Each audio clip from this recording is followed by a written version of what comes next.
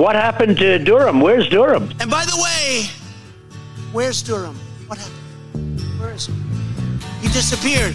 Au contraire, mon frère. Be careful what you wish for, oh orange one.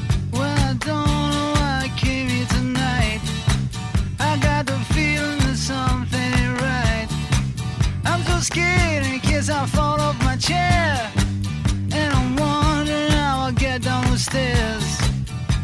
Clowns to the left of me, jokers to the right. Here I am, stuck in the middle with you. From Pacifica Radio, this is the Bradcast, as heard on KPFK 90.7 FM in Los Angeles. Elsewhere in California on KFOI, Red Bluff Redding, KKRN Round Mountain, KGOE Eureka. In Oregon on KYAQ on the Central Coast, KSO in Cottage Grove, KEPW in Eugene. In Lancaster, Pennsylvania, WLRI, Maui, Hawaii, KAKU. Columbus, Ohio, WGRN. Palinville, New York, WLPP.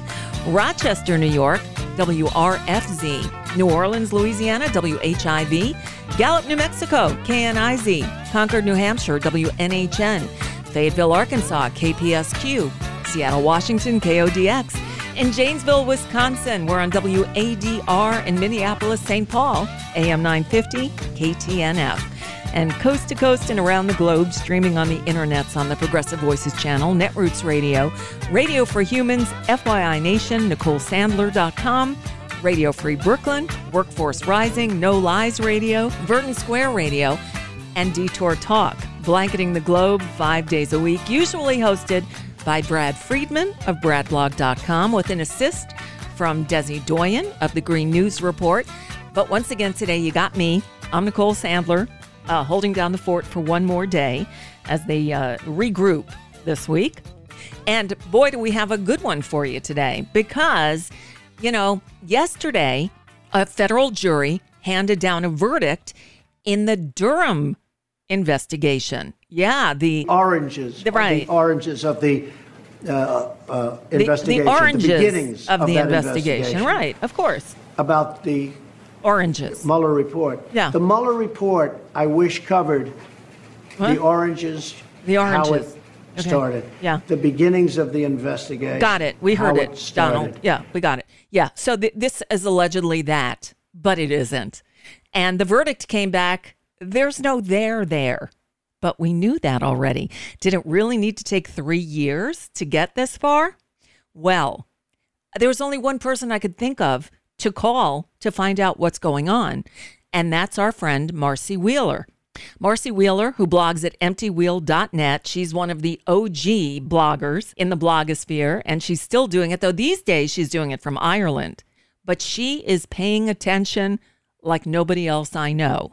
So not only will we get the scoop on what happened with the Durham investigation and this verdict that was handed down just the other day, but we'll also take a look forward to next week. Because what happens next week? Come on, the public hearings begin, put on by the House Select Committee investigating January 6th.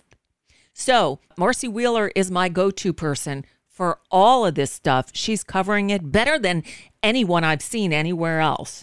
So read her at emptywheel.net and certainly stick around because for the rest of the hour, I'm going to pick Marcy Wheeler's brain.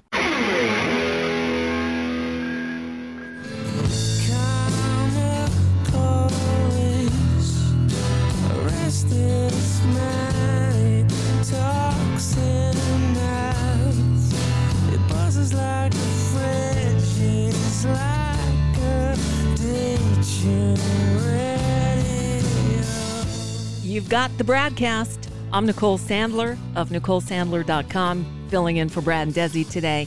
And, well, the news, big story, just broke that a federal jury in Washington, D.C., found a Democratic lawyer, Michael Sussman, not guilty of lying to investigators in a 2016 meeting in which he shared data on an alleged link between Trump Tower and Russia's Alpha Bank that was later debunked. This was the case brought by special counsel John Durham, obviously a holdover appointed by Donald Trump, who accused Sussman of hiding his ties to Clinton's 2016 presidential campaign when he brought the allegations with the then FBI General Counsel Jim Baker. So the jury finally returned the verdict. Durham's only been at it for 3 years, and the jury came back almost instantly. Wasn't much to deliberate. So I figured work couldn't call on the best expert of all things having to do with the Trump investigations, with Durham, with January 6th, with everything that's going on. And that is Marcy Wheeler. You know her as Empty Wheel on Twitter. She's an independent journalist writing on her own website, emptywheel.net. So, Marcy, if you listen to right-wing media...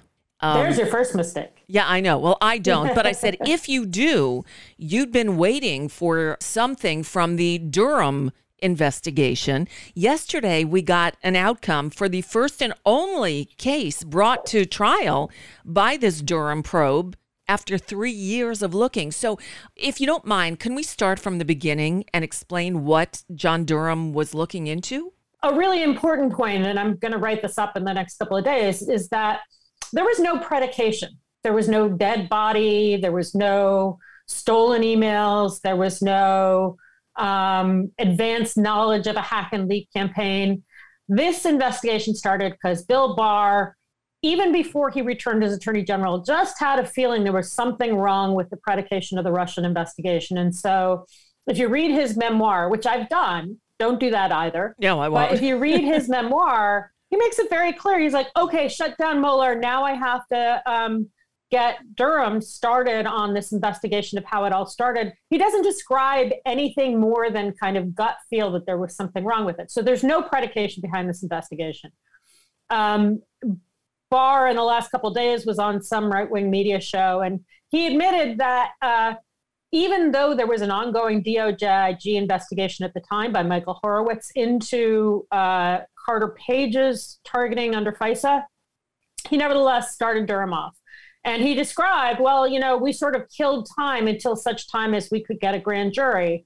And they got a grand jury via this prosecution handed to Durham on a silver platter, basically. This guy named Kevin Kleinsmith pled guilty to altering a document. And it was serious. I mean, I think that it was right that he be prosecuted, but there was no reason it needed a special prosecutor to be prosecuted. What Barr did is use that investigation to get a grand jury and start unpacking everybody's lives. And by everybody, I mean all the FBI people who were involved, everyone at Fusion, everyone in the Alpha Bank case, which we're going to get to, all these researchers who found an anomaly and said, this could be dangerous, this could be serious. Their lives have all been exposed, and not just exposed, but their research has been exposed to Russia. So that's how this investigation started. And then last year, 2021, on the very last day before this, or 3 days, before the statute of limitations expired, on a meeting that Michael Sussman had with FBI General Counsel Jim Baker, Durham charged him with lying, Michael Sussman, lying to Jim Baker, the FBI's General Counsel. Now, Michael Sussman was Hillary Clinton's lawyer at the time? Yeah, so he worked at Perkins Coie, and he was, through much of 2016, he was the point person between the FBI and all of the Democrats who were getting hacked. And so here's this guy who spent 2016 trying to prevent serial nation state hacks, and he's the guy being prosecuted, not, say, Paul Manafort, who was trading information, not Donald Trump, who was asking for more hacks, right, not Roger Stone, who was in advanced contact with the people who were releasing the documents. Michael Sussman's the one who gets charged. And even from the beginning, it was clear this case was weak because there was only one witness, Jim Baker. There were no notes. There were no contemporaneous notes. There were hearsay notes of Baker sharing the allegations after the fact. And then from there, the case got worse and worse because it became clear that Durham had not done basic investigative things before charging Michael Sussman. For example, he had never subpoenaed Jim Baker, the FBI General Counsel. Wow. And and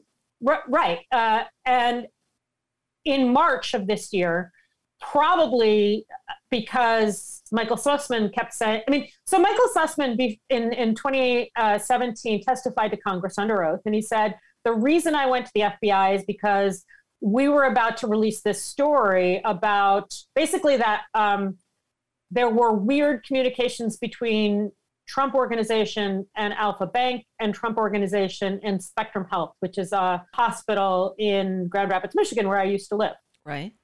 And the story Sussman told at the trial was that they had gotten the New York Times to run with the story. It was going to be a great story, putting Trump on his heels.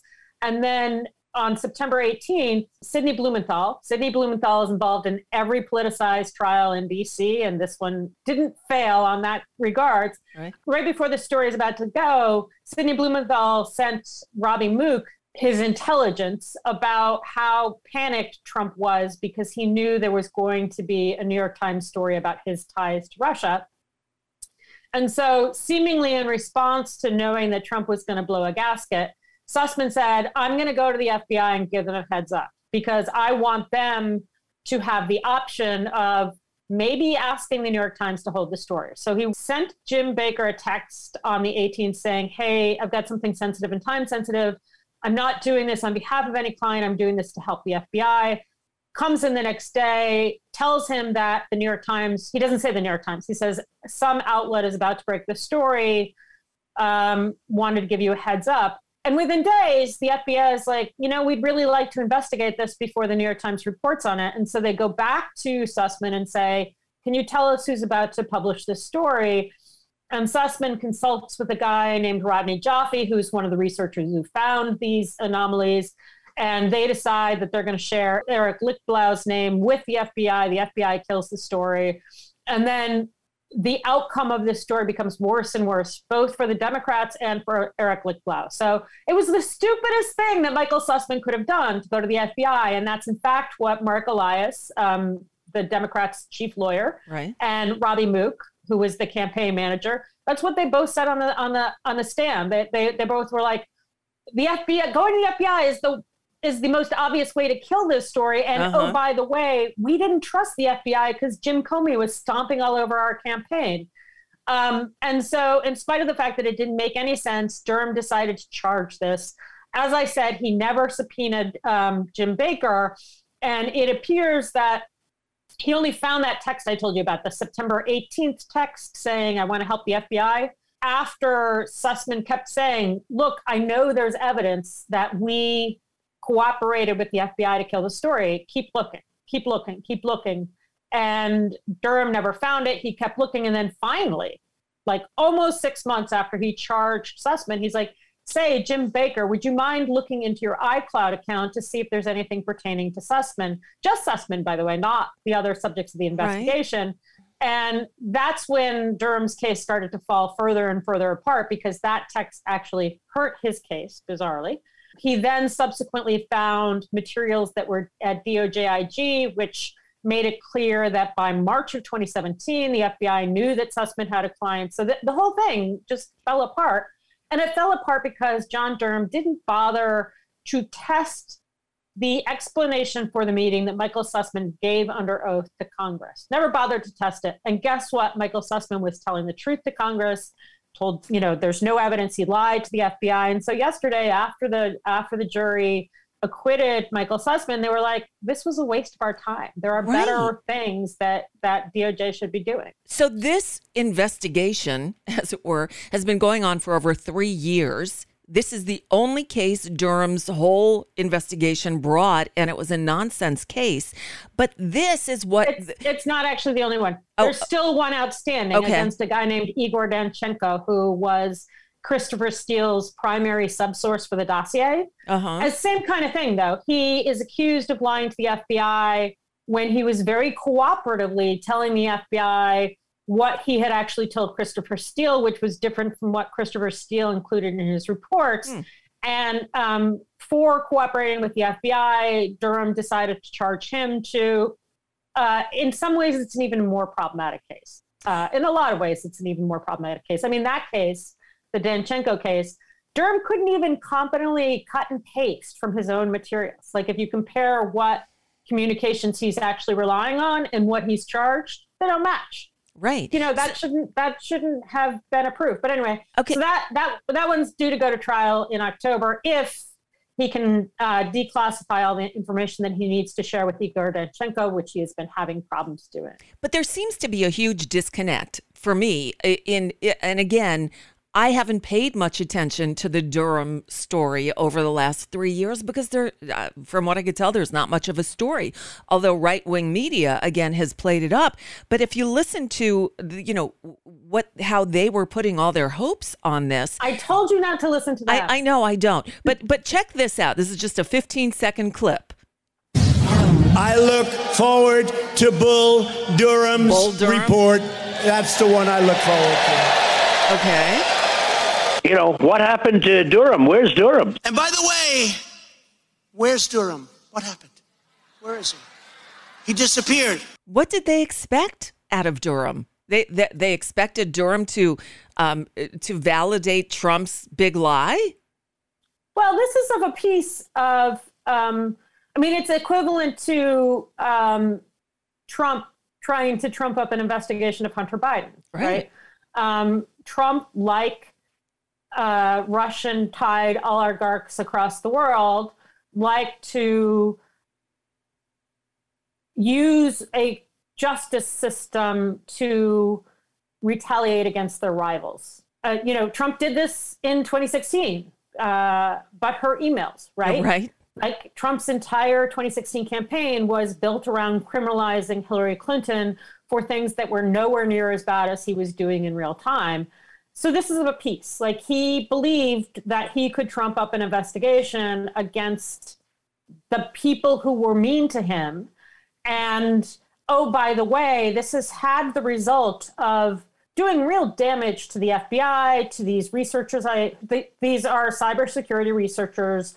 They've been involved in helping the FBI hunt down and prevent attacks, especially from Russia, for years.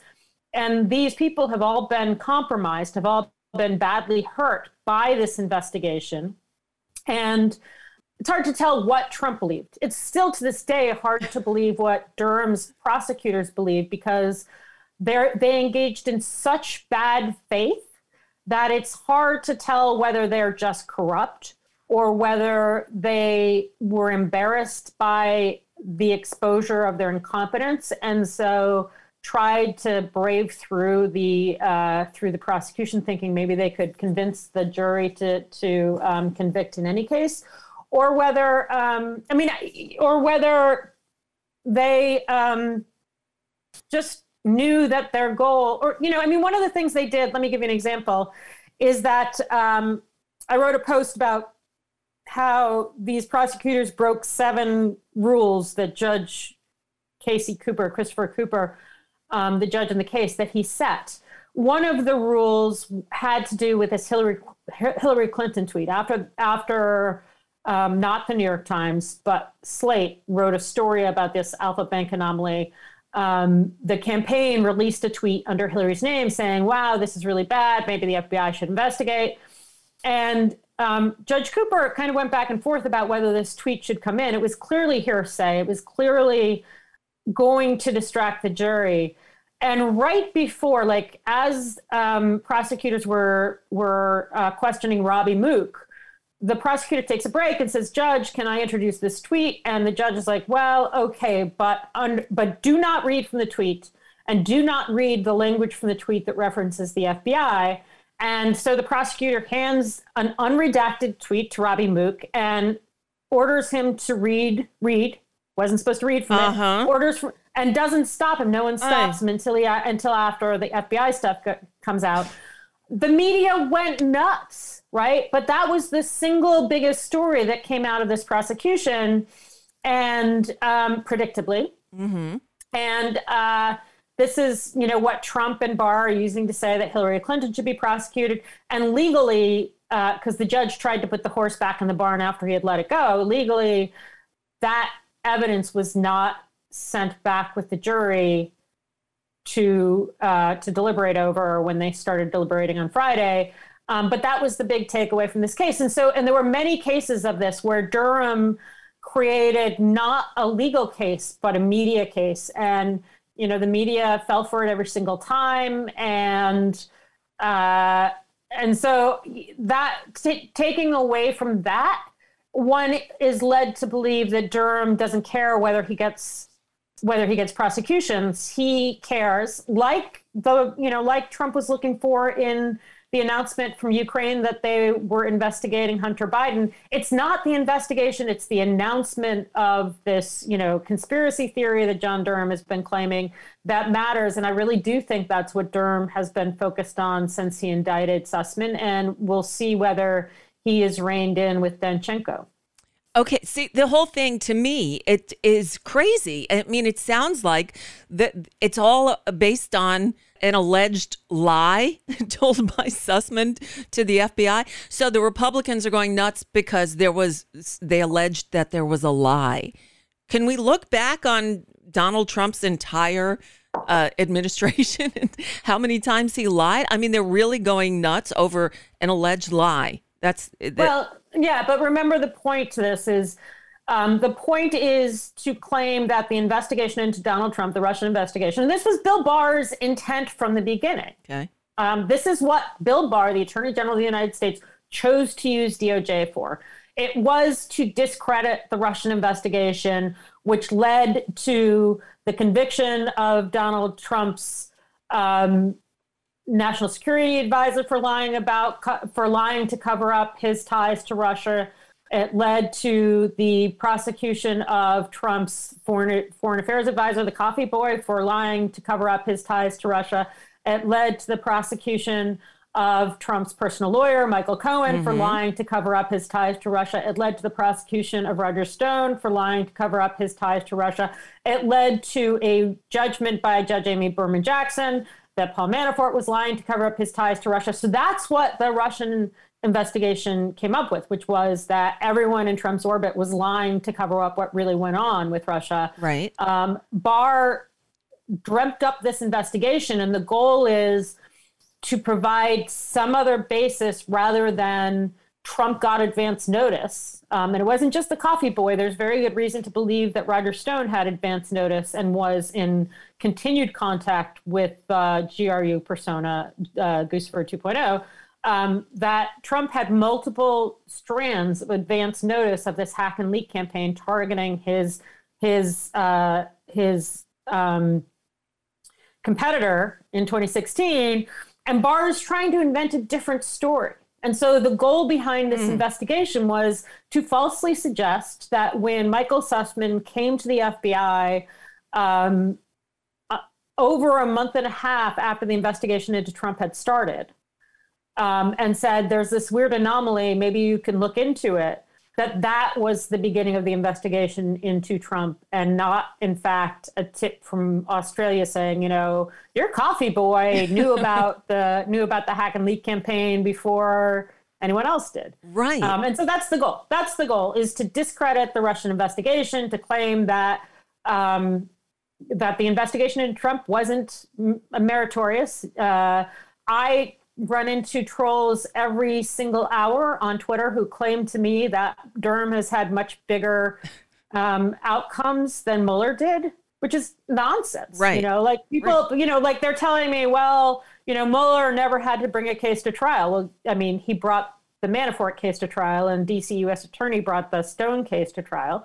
Well, Mueller didn't get any prosecutions. Mueller got 30 some, Mueller, I just laid through the right. 5 people who were prosecuted or found to have lied in Russian hack and leak related crimes, and then throw in Paul Manafort's money laundering and yada, yada, yada. Right. 34 indictments, guilty pleas, a lot of stuff. And here's the other disconnect. So, you say you run across them on Twitter all the time. Well, I run across them in my travels. In fact, last week, I had an interview with a guy, a journalist who writes for The Nation, who believes that Russia did not interfere in the 2016 election, that, there's this, they're buying the right-wing narrative about this when the Mueller investigation. Look, let's be clear. It's not a right-wing narrative. It's a Russian narrative. It's a Russian narrative that they've picked. Okay, that for some reason, not only Fox and that whole part of our media goes along with, but some self-proclaimed progressives do as well. And like this reporter for The Nation, he said the only thing that Russia was guilty of was buying some ads on Facebook. Like, what, have we not been reading the same thing? Didn't the Mueller report really lay it out, although Barr mischaracterized what it found, and that's what they've run with? Yeah. And interestingly, and this is a fact that literally I'm the only one to have reported, the Mueller investigation actually, everyone's like, well, he found no collusion, no conspiracy. He wasn't looking for collusion. Collusion's not a crime. He didn't charge conspiracy. Right. Because while there was abundant evidence of a conspiracy, there wasn't enough to prove beyond reasonable doubt. That's a really interesting judgment because Durham treated this Alpha Bank thing as a conspiracy. He actually argued that to Judge Cooper. He said, we want all of these extra files to come in. It's a joint venture, just like a conspiracy, even though it's not a crime. So Durham was given great leeway by the judge to argue that this was a conspiracy, arguably far too much. And even given that leeway, he still failed to get a guilty conviction. Wow. Whereas I think Mueller could have easily gotten a guilty conviction with Manafort. My suspicion is that they didn't want to charge at that point, and they believed, either Manafort was going to be pardoned or he was going to be in jail for 7 years, given his money laundering convictions. Same with Roger Stone. Both ended up being pardoned. And so I think that one of the things DOJ or Mueller was doing was buying time for these, not just for the criminal investigations to go forward, but for counterintelligence investigations to understand how Russia was working. But the important thing is that Barr claimed that this was a final conclusion, no conspiracy, right? The actual conclusion, for the most part, was lots of evidence of conspiracy, not enough to charge. But what's interesting is there is a footnote in the Mueller report that was not declassified until literally the night before the 2020 election. Okay. That said, we haven't charged Stone in a hacking conspiracy with Russia because we still have outstanding questions. And we have referred those questions, multiple, to DC U.S. Attorney's Office. So in other words, when Mueller finished up in March of 2019, they were still investigating Roger Stone in a hacking conspiracy with Russia. Wow. And they used his prosecution to advance that investigation, to get people to testify without them believing that they were testifying. So in other words, that investigation went through at least April 2020 when Bill Barr killed the Roger Stone prosecution. And ultimately, the facts show that Bill Barr halted an ongoing investigation into whether Roger Stone conspired with Russia. It was not a conclusion. It was still ongoing when Barr took over. And by all appearances, he killed that investigation into Roger Stone. Marcy Wheeler of EmptyWheel.net is my guest today on the Bradcast, explaining everything we need to know about the Durham investigation, about what's coming with the 1/6 hearings, and all that. So don't move, because there's lots more to talk about.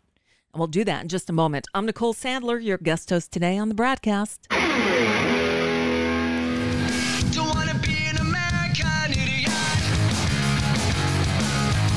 Don't want a nation under the new media. Welcome back to the Bradcast. I'm Nicole Sandler, host of the Nicole Sandler Show, filling in for Brad and Desi today. In the middle of an in-depth conversation with journalist Marcy Wheeler. You find her at EmptyWheel.net, and of course on the Twitters at EmptyWheel. And I'll tell you, she's living in Ireland these days, but covering what's happening here in the States better than any other news outlet that I know of. She's all over the 1/6 hearings. She's all over this Durham investigation. She is a font of information, and thankfully she's with us today on the Bradcast. All right, now I'm going to segue a little bit because there are news reports out this week that all of a sudden the DOJ is ramping up its investigation and prosecutions. You've been saying all along that Merrick Garland is working on this. Give him time, give him space, let him do it. Are we at that point?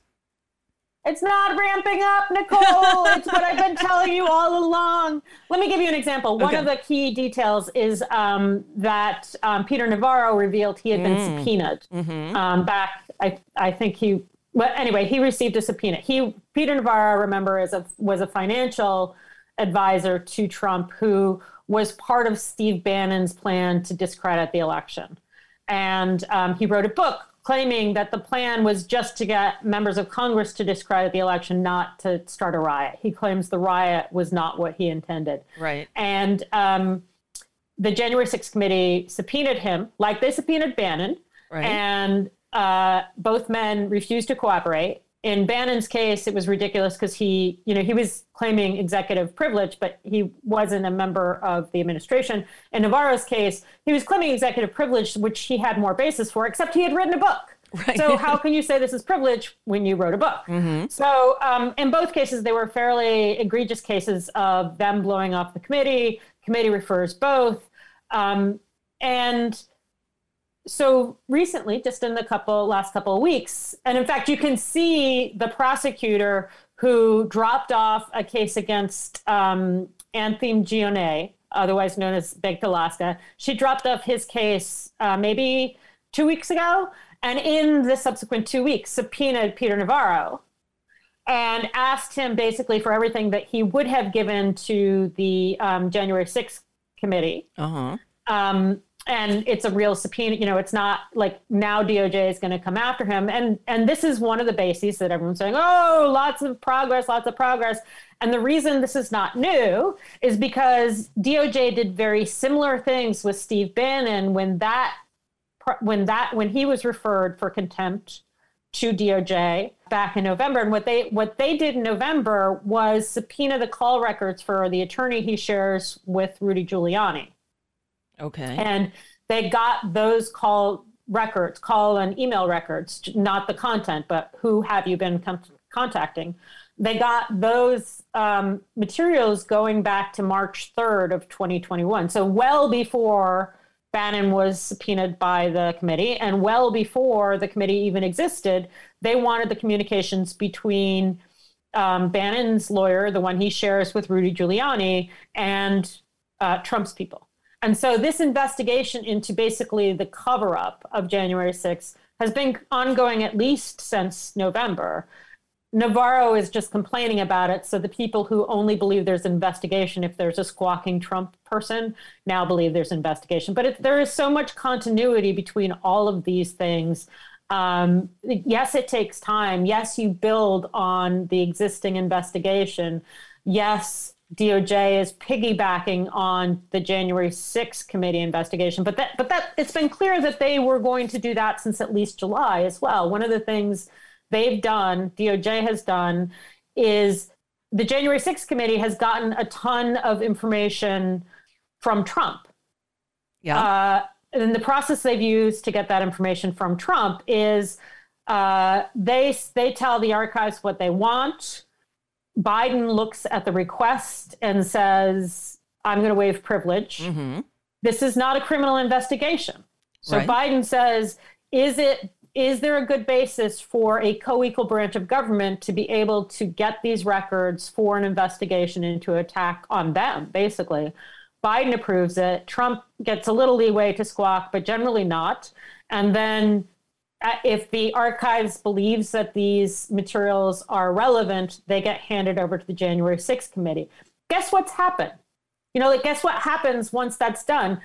DOJ can then subpoena those materials right from the archives and have an executive privilege review already done that doesn't require Joe Biden to waive executive privilege for a criminal investigation. So what they've done, and this was actually a problem that Mueller had, was, Trump waived executive privilege for the investigation, but not for prosecution. And that proved to be a problem even with the Mueller report. DOJ, learning how Trump works, has used the January 6th committee, among other ways, to get executive privilege reviews without telling Biden anything about the criminal investigation. So one should assume that all the materials that are being shared with the January 6th committee are also being shared with the DOJ investigation. But again, without Biden knowing about it and without Trump actually thinking about it. Wow. In fact, didn't the DOJ ask the January 6th committee for, I guess, all of the interviews that they've done? And January 6th committee is saying, well, hold on, we need to do our thing first. Yeah. And January 6th committee is right to do that. And they're probably having a discussion about specific transcripts right now. Just as one example, when Ali Alexander went in to testify, I think he testified for 6 or 7 hours. He, remember, was the organizer for Stop the Steal. He's got he's a mentee of Roger Stone. He spent the day with Alex Jones. Alex Jones brought all the bodies from the ellipse to the Capitol. So he was there with Alex Jones, Pied Piper of the insurrection. Right. And Ali Alexander, before he testified to the January 6th committee, said, here's what I'm going to say. This is what they do. These criminals always say, here's what I'm going to testify to so they can compare stories. And this was a replay of what Roger Stone did with Hipsy in 2017 with the Russian investigation. Didn't work then. He was prosecuted. Nevertheless, Ali Alexander signed up to do the same dumb thing that Roger Stone had done, involving one of the same lawyers that Roger Stone had used. And the story he said that he was going to tell is a story that Owen Schroyer, who is basically, you apparently listen to way too much right-wing media. Owen Schroyer is basically Alex Jones Jr. Oh, okay. And Owen Schroyer was arrested in August in this investigation, basically because he had a special prohibition against being a loud jerk at the Capitol. Do you like how I didn't say a bad word there? I do. I appreciate it. And so he ended up being a loud jerk on January 6th, and that was a crime, especially for him. So he was arrested. He's being prosecuted. And the same story that Ali Alexander told in, I think, December to the January 6th committee, Schroyer started telling before that to DOJ, and a Trump-appointed judge, Tim Kelly, already heard that story and said, nah, no, that's wrong. That doesn't make any sense. Wow. And so Ali Alexander told that story. Now he's stuck telling that story. And there's very good reason to believe that DOJ has some communications with Ali Alexander, with some of the other people involved, because they got them way back in January and March of 2021. I mean, these are the steps that DOJ took a long time ago that are coming to fruition as they're moving towards people like Ali Alexander. And so we should believe that Ali Alexander's story is not consistent with the facts that are in DOJ's possession, and that DOJ knows that. And so that's a transcript that I suspect that they would like to have. Oh, without a doubt. Marcy Wheeler is with us. She's been covering this story like nobody else at emptywheel.net. It should be part of your daily reading if it isn't already. So next week, the public hearings begin. We've been waiting for a long time for this. Do you have any ideas about what we're going to see? I mean, they haven't released the witness list yet. I believe there's only 2 nights of primetime bookending the week, I guess, of testimony. I think it's just 6 days of testimony. And in the middle, it'll all be during daytime hours. But that's about all I know. Do you know any more? Do I know any more? I can intuit more, which is that one of the big storylines that you're going to come out with is that Trump did absolutely nothing to stop an attack on the Capitol, that he cheered as his vice president was being targeted, and that he set up his vice president to be targeted. So the storyline I expect that the January 6th committee will tell is that Trump riled up a mob with his false claims about election theft. He brought them to D.C. He riled them up to assault the Capitol with his speech on January 6th. And then once they started assaulting the Capitol, and this was all done to pressure Mike Pence to basically overturn democracy. Right. And when Mike Pence refused to overturn democracy, Trump basically threatened him with assassination. He used the mob to threaten him with assassination, did nothing to stop it, did nothing to stop the attack on the Capitol, and cheered the violence targeting Mike Pence. And you'll have videos of the testimony from Trump's own children making that clear, making it clear that they begged him to try and intervene, and they refused, first the Phil son and then even Ivanka. That's the story you're going to hear. And that story is basically going to lay out what the lawsuit against Trump, the Benny Thompson lawsuit against Trump, lays out, which is that Trump conspired with at least the militias to attack the Capitol. And you're going to find, and while that's happening, Nicole, you're going to have these cases, the cases against the Proud Boys and the Oath Keepers continue to advance.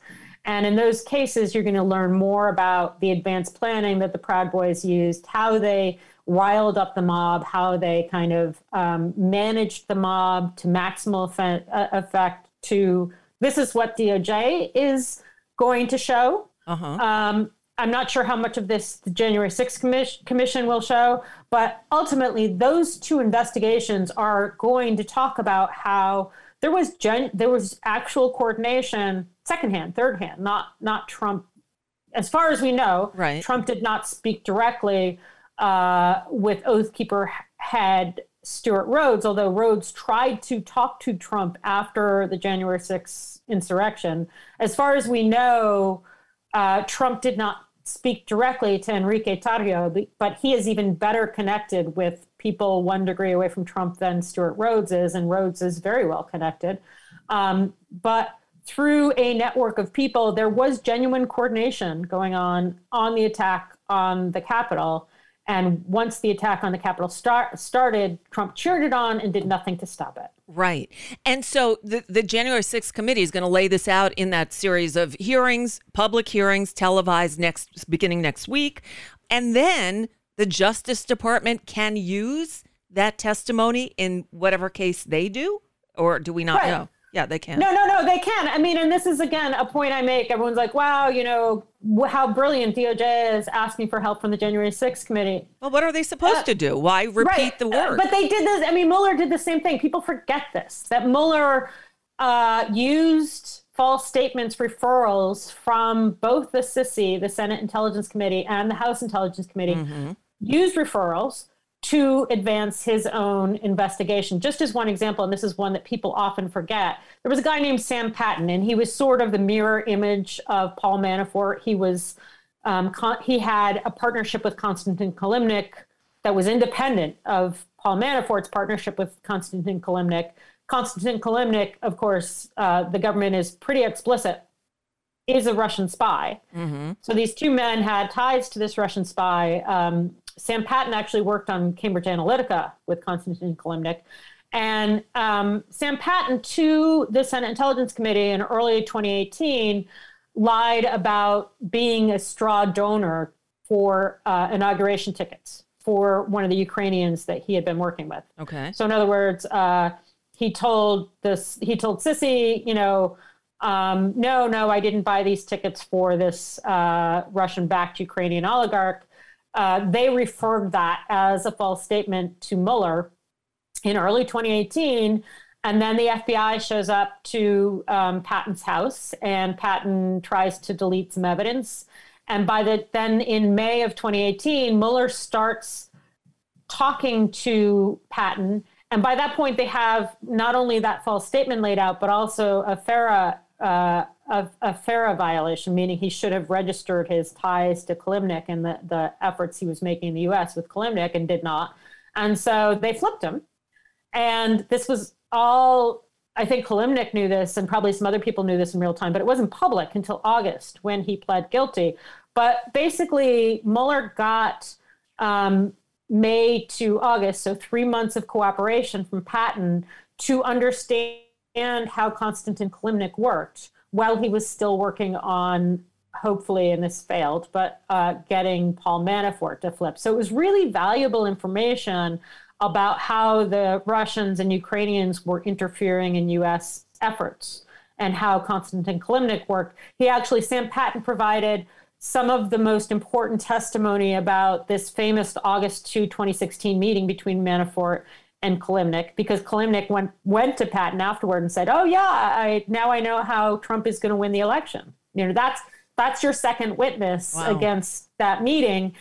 And again, Mueller would never have gotten that had Sissy not quietly referred Patton for a false statement investigation. And the prosecution of Stone, and remember, I explained earlier that the actual prosecution that everyone watched was just a step in a larger prosecution into whether he was conspiring with Russia.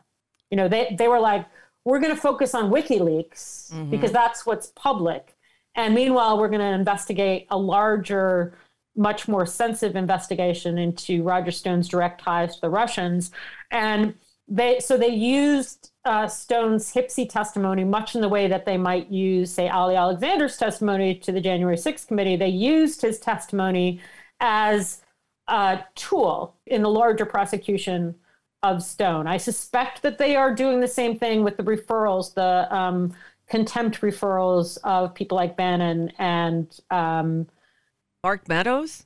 What about Mark Meadows? Yeah, Mark Meadows is a special case. Okay. Navarro is the one I was thinking of. My brain right. for a second. But you know, everyone's complaining that DOJ is not acting on these contempt referrals quickly enough. And one thing that I keep repeating and people keep ignoring is that the Bannon case was assigned to Carl Nichols, who is not just a Trump appointee, but he's a Clarence Thomas clerk.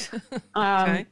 And he's roiling up the DOJ investigation in another way, which is neither here nor there. But and he, in one of the early hearings in the Bannon case, said, "You only take criminal contempt against somebody if you've given up hope of them cooperating. This is not about coercing their cooperation, which is what civil contempt is for. This is about punishing somebody for not cooperating."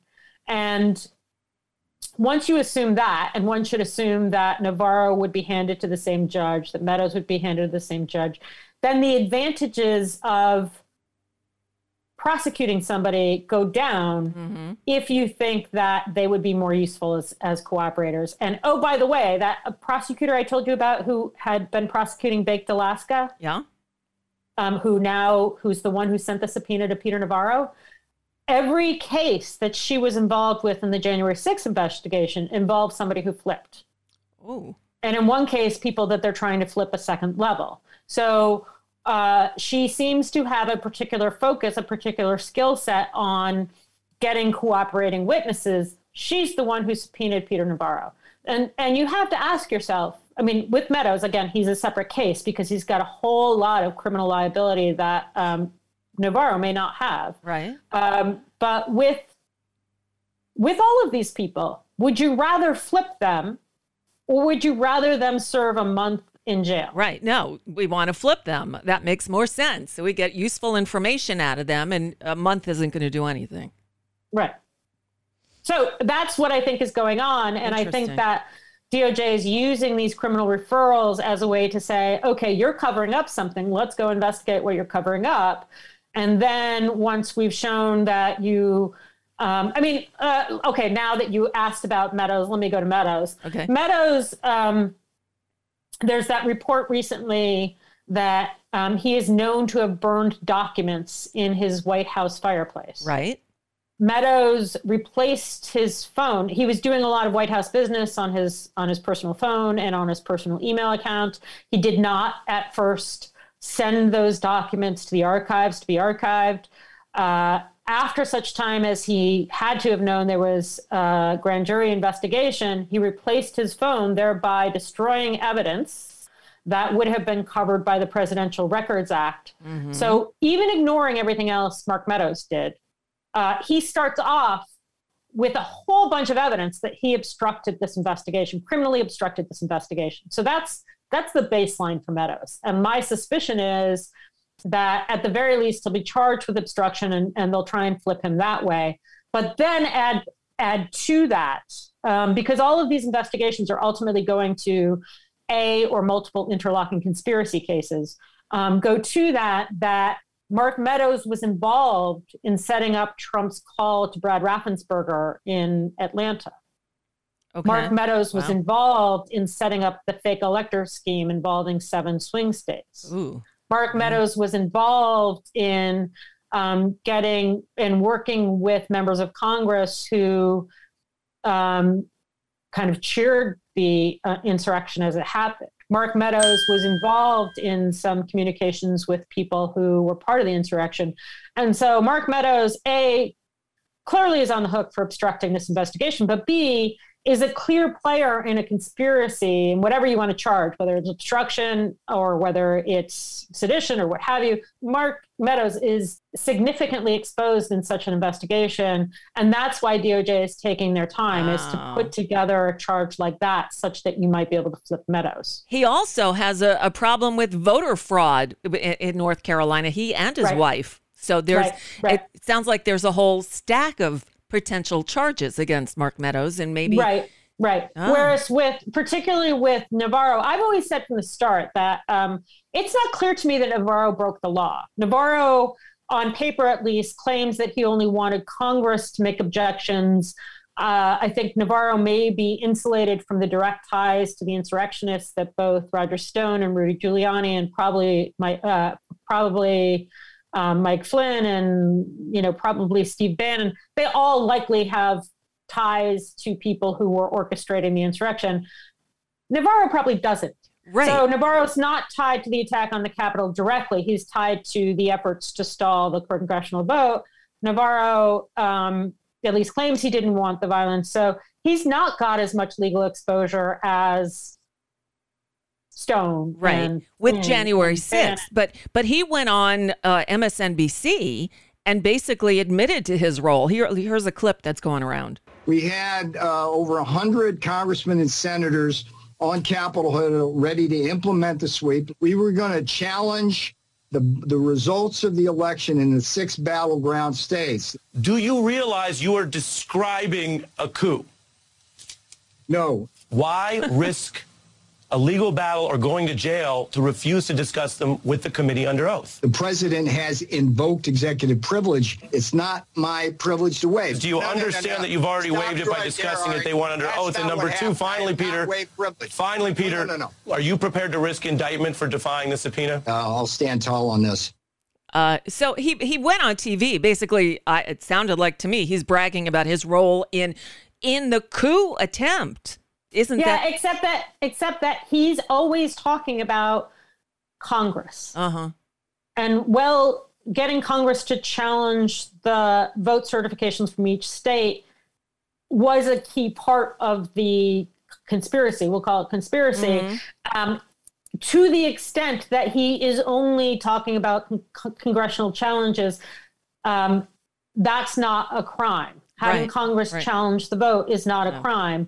It's a crime to it's a crime to try and coerce Mike Pence to commit a crime, which is where John Eastman, I think, has significantly more criminal exposure. It's a crime to sick a mob out to assassinate Mike Pence, which is where Trump and maybe Stone, maybe Giuliani have significantly more exposure. What Navarro claims to have done, and I haven't seen the paperwork, is far more modest and not clearly illegal. Gotcha. And so even in that clip with Melber, right, he's describing that Trump invoked executive privilege. Well, he didn't. I mean, this is what we know from the Bannon case is Trump's lawyer basically waved a hand and said executive privilege without doing the things you need to do to waive executive privilege, without actually working with Congress themselves. I assume the record is the same with Navarro, and I assume DOJ knows that, having spent 6 months looking through the record on Bannon. And I assume one thing they're going to get from the subpoena, if Navarro complies, is a pattern by which Trump is claiming executive privilege without actually invoking it as a way to try and obstruct these investigations. And I think that that's leverage to get Navarro to start talking. So my guess is, they're going to take a unique approach to all of these people. With Bannon, they charged him. With Navarro, who was a close presidential associate. And so the executive privilege claims are slightly different. maybe they'll try and flip him because I don't think he's as legally exposed as Meadows, certainly, and Bannon probably. And then with Meadows, you work on that charge. You work on significant legal charges such that he's going to want to start talking. Right. Wow. So, Marcy Wheeler, chances are we're not going to talk before the hearings, before the televised hearings next week. I'm hoping we can talk afterwards and sort of do a wrap up of what happened. But what do you expect the outcome to be? What do you expect us to be thinking when the hearings are over and we're done? Look, it's you and I, and we're going to be really impressed, right? Right. Especially you, who hasn't been living and breathing this January 6th stuff for a year and a half. Exactly. And I think people who haven't been living and breathing the January 6th stuff for a year and a half will be impressed. I think that Fox News will be covering Hunter Biden's laptop. Margaret Sullivan, the Washington Post columnist, did a piece saying this is not going to work the way it did in Watergate because there's not unified media. Right. I mean, Fox is not going to cover, like yesterday after the Sussman verdict. Before it, Fox was basically saying, well, gosh, if Sussman is acquitted, that's sort of a black eye for Durham. After Sussman was acquitted, they were like, the headlines on Fox were ridiculous, Nicole. They were like, the person accused of lying to the FBI learned his fate. They didn't say Durham had an embarrassing failure. They didn't say he was acquitted. They didn't tell you the results of the trial because they are shielding their viewers from that actual news. And so you should expect similar backflips about what actually happened when the January 6th committee starts presenting their evidence. You're going to find similar kinds of things we saw in both impeachment trials, with the right wing all speaking from the same talking points. Yep. So I don't expect that to be much different. I'm sorry. I expect it to be slightly more effective. It'll be effective because Liz Cheney will be involved, and frankly, because Liz Cheney is a more effective bureaucrat and a more fearless bureaucrat than most of the Democrats. True. I mean, I agree. Yep. She's learned the evil ways of her father and hopefully put them to good use. Yeah. And we should expect, people in the middle to be impressed.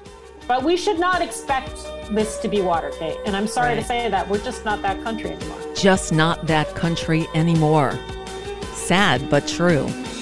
Marcy Wheeler, again, find her at emptywheel.net and read her daily. You can thank me later. All right, I'm Nicole Sandler. Always enjoy filling in for Brad when I can. He and Desi will be back after a little break. And I'll see you another time. Come on over and visit me at NicoleSandler.com. That's where my show is based. And do check it out. As always, thank you for listening. And as Brad always says, good luck, world. Boy, do we need it.